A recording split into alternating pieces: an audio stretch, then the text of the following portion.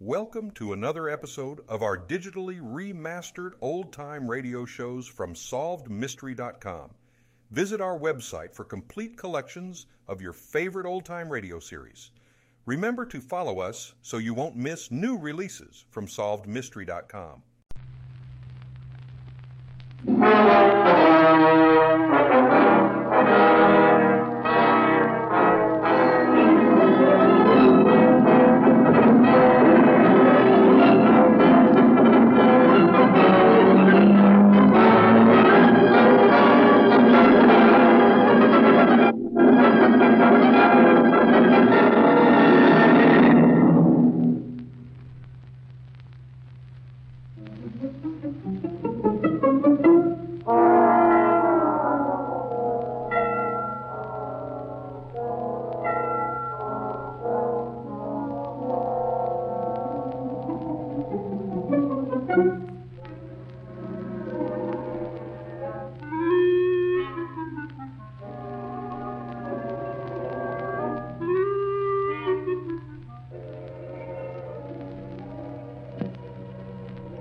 How do you do? This is Clive Crook. Today I want to tell you something about the Special Branch of Scotland Yard. I expect you've heard of it. Judging from some detective novels, you'd imagine it consisted of a group of super Sherlock Holmeses who are called in when everything else has failed. But that is not true, is it, Percy? No, Clive.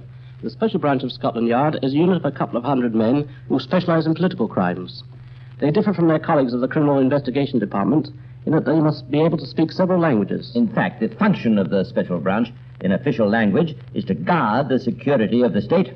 Or, as the boys themselves put it, to clear up political nuisances. So today, a Special Branch man may find himself guarding the King or the Prime Minister, probing the antecedents of political refugee who seeks the protection of British nationality, tracking down the perpetrators of a bomb outrage, or sauntering among the guests at a royal garden party. Clive, why don't you tell them the story of the absent-minded professor? All right, Percy, I will. It's a story which shows the far-reaching significance of political crime and how, wherever an international conspiracy may start, sooner or later its tentacles will come within the reach of the long arm of the Special Branch of Scotland Yard.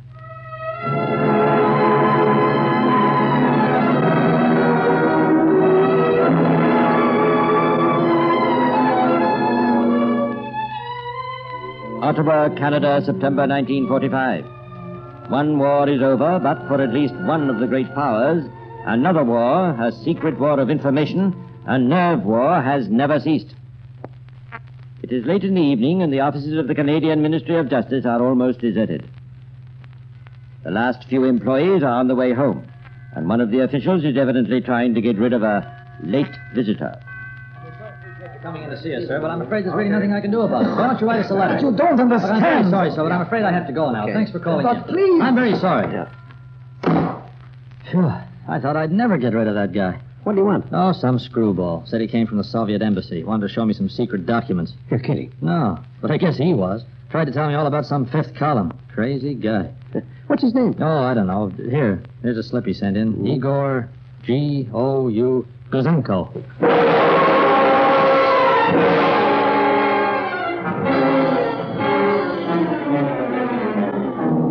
Igor Guzenko, 25-year-old cipher clerk, employed in the code room of the military section of the Soviet embassy in Ottawa. Igor Guzenko, a man whose story was to shock the world, a man whose information was to bring to justice traitors of three nations who had endeavored to betray the Allies' greatest secret, the atom bomb.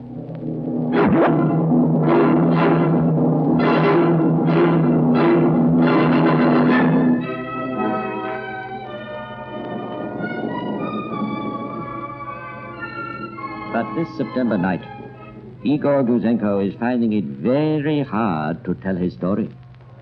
Nobody believes him. And yet all the time he knows that at the Soviet embassy his desertion will have been discovered. Already his one-time colleagues will be moving into action against him. What can he do? To whom can he turn?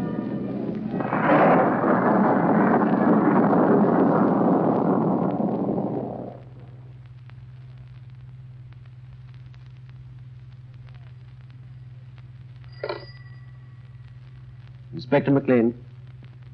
Where? Who's that? Guzenko's. Well, who are these guys breaking in? From the Soviet embassy. Searching the place, eh? Well, listen, have you traced Guzenko? Oh, you picked him up. Oh, he wanted to be arrested. I don't blame him. Well, now, listen, hold on to Guzenko and all his papers. Get hold of his family and don't let anybody see him. Yeah. Well, move him out of town and come back to me for instructions. Now, remember, nobody must see Guzenko. In a matter of hours, it was clearly established that not only were Guzenko's documents genuine, but that they included copies of 4 recent and secret telegrams exchanged between the British and Canadian governments on highly confidential matters. And realizing the complete freedom which exists in Canada, and convinced that the Communist Party in democratic countries has changed long ago from a political party into an agency net for the Soviet government, a 5th column in these countries to meet a war, I decided that I could no longer serve my government, but must at last speak the truth. The Canadian police authorities found in Guzenko's documents a fascinating story of how, in secret code, the Soviet military attaché in Ottawa had given information and received instructions from Moscow. Message to Zabotin, Ottawa. Your immediate objectives are 1. The atomic bomb, its composition and technological processes. 2. A sample of uranium-235. 3. The library and secret documents of the National Research Council. 4. Latest developments of electronic fuses for shells, radar, and a super explosive known as RDX. Zabotin to Moscow. Facts are given by Alec. 1. The test of the atomic bomb was conducted in New Mexico. The bomb dropped on Japan was made of uranium-235. 2. Alec handed over to us a sample of uranium-235. 3. Alec has also reported brief data concerning electronic shells. There is in the shell a small radio transmitter with 1 electronic tube, and it is fed by dry batteries. The body of the shell is the antenna. Moscow to Zabotin. Work out and telegraph arrangements for the meeting and password of Alec with our man in London. Zabotin to Moscow. Alec will work in King's College, Strand. Meetings October 7, 17, 27 on the street in front of the British Museum. The time 11 o'clock in the evening. Identification sign, a newspaper under the left arm. Password, best regards to Michael. But even Moscow realized that their boys in Britain might have rather a busy evening identifying Alec from the number of Londoners with newspapers under their arms in Museum Street at 11 o'clock in the evening.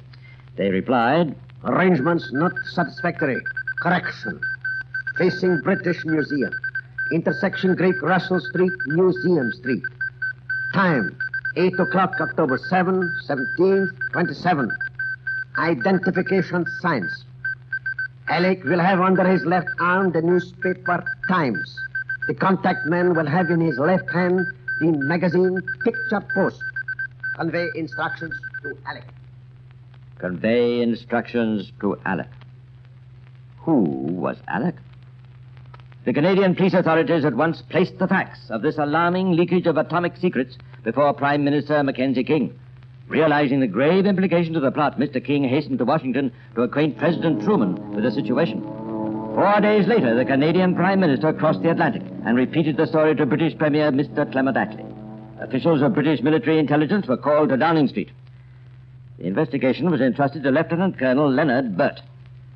Burt, a pre-war yard chief, was seconded to the War Office at the beginning of the war for anti-sabotage work. Incidentally, today he's back at the yard in command of the Special Branch.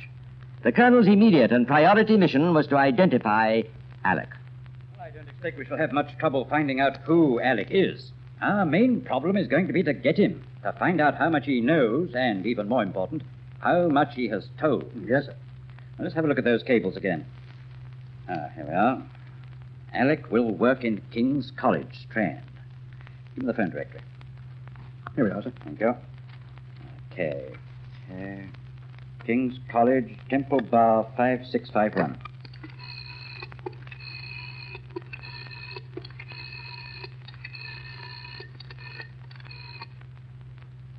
Hello, King's College.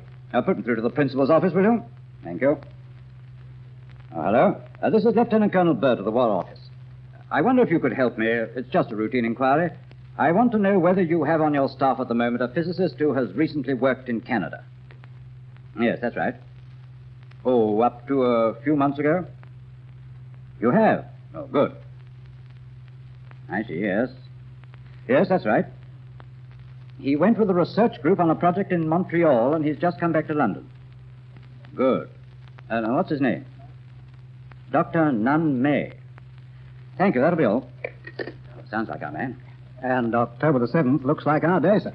4 days from now, we'll have to get busy. As October the 7th approached, a number of well-built but unobtrusive men began renting rooms in Museum Street.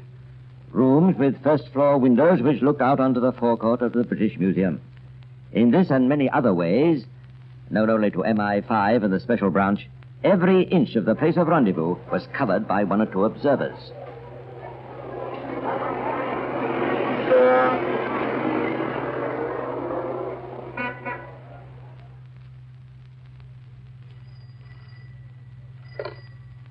Inspector Burt? Sergeant Wilson here, sir. All right, Wilson. I know you haven't seen him. Not a sign, sir. That's not surprising. I've just had a report from the man who shadowed him from King's College. He left there at 6:30, went straight home, had supper, and according to his last call, he's now sitting in front of the fire, doing guess what? Search me, sir. Playing patience. Playing patience. And if anybody knows how to play patience, it's the men of the Special Branch. On October the 7th, they drew a blank, but they still had 2 more chances. Dr. Nunn May was shadowed constantly, but always unobtrusively. On October the 17th and again on the 27th, the watchers by the British Museum kept their vigil. But Dr. Nunn May did not keep his appointment. It's no use, Wilson. He must have been warned. Do you think he's suspicious, sir? Oh, he may know he's being watched, but I don't think so. Not yet, anyway. What do you mean, not yet, sir? I think it's about time Dr. Nunn May and I had a little talk. I'm going round to King's College. How do you do, Professor? My name is Burt, Inspector Burt of Military Intelligence. How do you do? Military intelligence, did you say? Oh, that's right. I don't want to waste your time, Professor, so I'll come straight to the point. Are you aware that there's been a leakage of confidential information in Canada relating to atomic energy? Really, Inspector? I don't know what to say. Certainly, it's the first I've heard of it. The first you've heard of it? Of course, I must say, Inspector, I don't read the papers very much. I wasn't suggesting that you'd have read it in the papers. I was wondering whether you'd had some first-hand knowledge. What do you mean, Inspector? Just this. I want you to answer 1 or 2 questions for me. During the period you spent in Canada in connection with the Atomic Energy Commission, were you approached at any time or by any person to give information concerning your work? Certainly not. And I think I should say, Inspector, that if the department of the War Office you represent is concerned with counter-espionage or anything of that nature, I'm not prepared to answer any of your questions. But you do say that you were not approached and did not give any information whatsoever. That is correct. Inspector Burt sensed that despite his answers and his bold front, the little professor was rather worried. When the Special Branch finds that a suspect is worried, they usually proceed to worry him just a little more. All right, Wilson. There are your instructions starting tomorrow. I want the men in Stafford Street and everybody who's covering Nunn May to change their technique. So far, their aim has been to be as unobtrusive as possible. From tomorrow, I want Dr. Nunn May to know that he's being watched.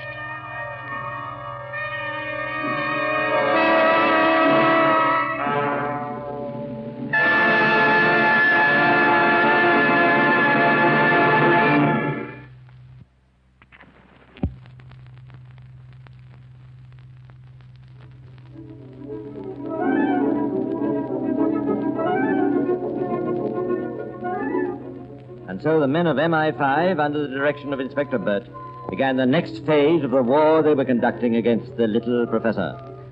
In the next few days, the shadowing was performed in a manner scarcely creditable to the reputation of Scotland Yard. Meantime, a message had been sent to the Royal Canadian Mounted Police, who were instructed to inquire how closely Dr. May's travels had fitted into the pattern outlined for Alec in the cables which had been intercepted between Moscow and Ottawa. Royal Canadian Mounted Police to Burt, Special Branch, Scotland Yard. Information supplied by Dr. John Douglas Cockcroft, Chief of the Atomic Energy Project at Montreal, shows Dr. May made several trips to the nuclear research laboratories of the Manhattan Project at Chicago, coinciding entirely with the reports from Alec. Dr. May left for England within a few days of his last trip to the research laboratories and is scheduled to return for a month's work next year. Everything checks up with the information in our possession concerning Alec. And the signal goes on to say that no other scientist has followed the same schedule or is planning to return next year. Yes, everything fits. It must be Dr. Nunmay. Meantime, officials of the United States Federal Bureau of Investigation had entered the story. The information concerning Dr. May was sent to the headquarters of the Manhattan Engineer District in Washington, D.C. One of the fundamental principles of United States military intelligence is that personnel on secret projects are entitled to know only as much as they require to carry on their work. Thus, months before, when the National Research Council of Canada had proposed that Dr. May be allowed to visit the United States for 1 month, the application had been placed before General Groves personally. The general had sent for the file on Dr. May. It included the information that Dr. May had already visited the Chicago Atomic Research Laboratories 3 times, and that this third visit occurred between September 25 and October the 30th, 1944. He carried on extensive work in collaboration with other scientists in a highly secret and important new field. His work resulted in a research report in which he collaborated with an American scientist. To Groves, a 4th visit by May to the United States ran counter to security principles, for it would allow him to know too much of what was going on in widely separated projects. Accordingly, the answer had gone back, polite but firm, no. If vital secrets in the field of atomic energy still rest secure, credit must be given to General Groves' decision to bar Dr. May.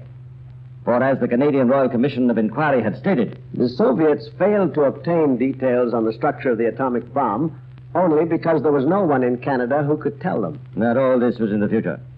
Back in London in September 1945, Lieutenant Colonel Burt had still to complete his case against Dr. Nunmay. After waiting for 1 more week, during which the professor must have been well aware that he was being shadowed by the Yard, the colonel went back to see the professor again. So you see, Professor, I thought it would be a good idea if I came back to have another little talk with you. Yes. Yes. You see, I wanted to tell you that we know that you had an appointment to meet someone in the vicinity of the British Museum shortly after your return from Canada. Well? Who was that person? And why didn't you keep the appointment? Yes, you're quite right. I didn't keep the appointment. And who was the person? When I came back to London, I decided to wash my hands of the whole business. What business? The matter this person was going to see me about. It's no use, Professor. You see, we know too much. I tell you, I have nothing more to say. I think you will have something more to say. And I am quite prepared to wait until you are ready to say it. I absolutely refuse. If you think you can persuade me into making some sort of statement... Inspector Burt didn't think. He knew. He realized that a man like Dr. Nunmay, conscious of the fact he was being followed, nervous and frightened, would in the end have to come clean. Well, Dr. Nunmay didn't tell the whole truth, but at least he started to tell part of the truth, and at the end of this interview, he gave a long statement. About a year ago, whilst in Canada, I was contacted by an individual whose identity I declined to divulge. He called on me at my private apartment in Swale Avenue, Montreal. He apparently knew I was employed by the Montreal laboratory, and he sought information from me concerning atomic research. I gave and had given very careful consideration to correctness of making sure that development of atomic energy was not confined to the USA. I took the very painful decision that it was necessary to convey general information on atomic energy and make sure that it was taken seriously. For this reason, I decided to entertain a proposition made to me by the individual who called on me. After this preliminary meeting, I met the individual on several subsequent occasions in Canada. He made specific requests for information which were just nonsense to me. What do you mean by that? I could not understand what he was talking about. Did he ask you for samples of uranium? Yes, and for information generally on atomic energy. And do you admit to giving him samples? Yes. At one meeting, I gave the man microscopic amounts of U-233 and U-235, one of each. The U-235 was a slightly enriched sample and was in a small glass tube and consisted of about 1 milligram of oxide. The U-233 was about 1/10 of a milligram and was a very thin deposit on a platinum foil and was wrapped in a piece of paper. What else did you give him?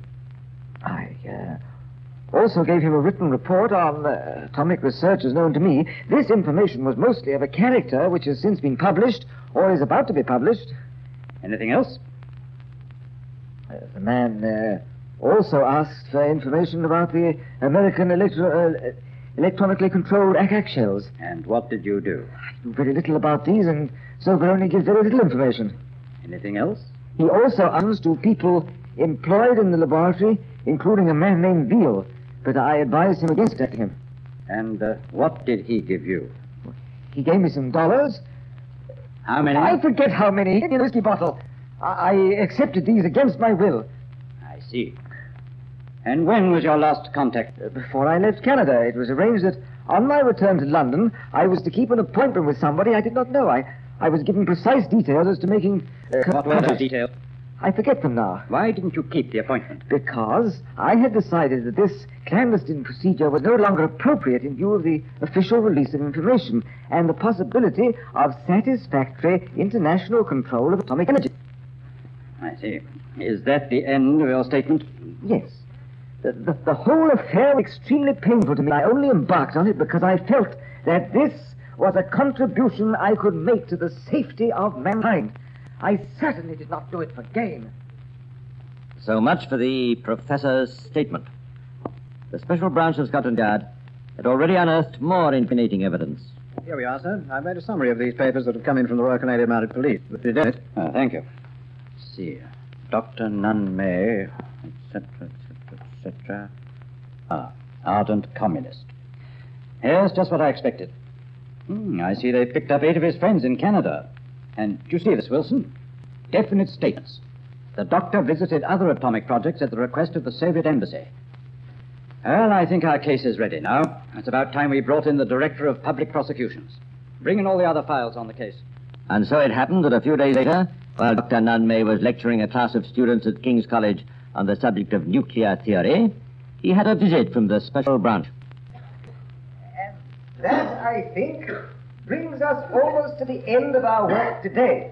We have, of course, only touched upon one phase of the subject of nuclear theory. And I hope that tomorrow afternoon I shall have the chance of dealing with chapters 7 and 8 in the papers under discussion, and that we manage to write a lot of ground. That will be all.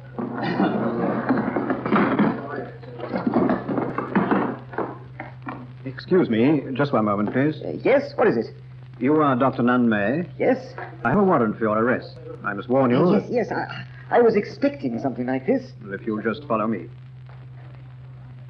And so Dr. Nunn May was not able to continue his lecture the following day, for he had a pressing appointment at Bow Street, where the following morning he was formally charged with having for a purpose prejudicial to the safety and interests of the state communicated to some persons unknown certain information calculated to be directly or indirectly useful to an enemy, contrary to the Official Secrets Act of 1911.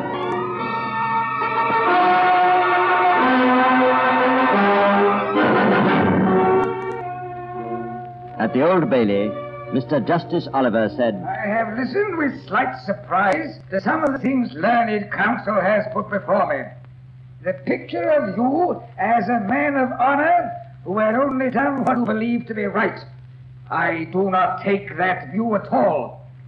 How any man in your position could have had the crass conceit, let alone the wickedness, to arrogate to himself the decision of a matter of this sort, where you yourself had given your written understanding not to do it, and knew it was one of the country's most precious secrets, when you yourself had drawn and were drawing pay for years to keep your bargain with your country.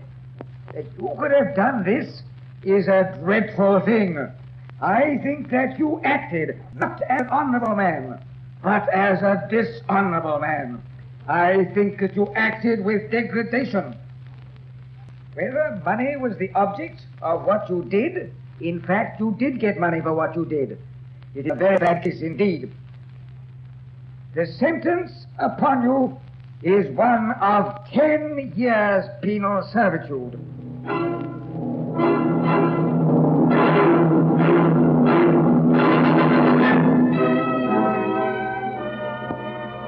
Well, that isn't quite the end of the story, because after the trial, there were many protests that the sentence was out of all proportion to the magnitude of the offense committed. The Association of Scientific Workers issued a statement in which they declared, We do not seek to justify Dr. May's breach of the Official Secrets Act, but we are convinced from our knowledge of Dr. May that his action was determined only by the principle that fundamental scientific data should have been shared with a country that was not only friendly, but a fighting ally. The only work in which Dr. May was engaged, and on which he could have been in a position to give unauthorized information, concerned fundamental scientific data relating to atomic energy. Dr. May had no connection whatever with problems of the construction of the atomic bomb and could not have been able to reveal information on atomic bomb manufacture. What about that, Percy? Oh, and by the way, I was going to ask you, why do you call this the case of the absent-minded professor? Because, Clive, while the professor may have been internationally minded about the secrets of atomic energy, you must remember he also gave away the secrets of electronic shells. You've got something there, Percy. But you know what these absent-minded professors are? Which reminds me of a story. Time's up, Clive. Yes, I'm afraid it is. But I have to leave it until next week. Well, that's all for today. This is Clive Brooke saying goodbye and pleasant dreams.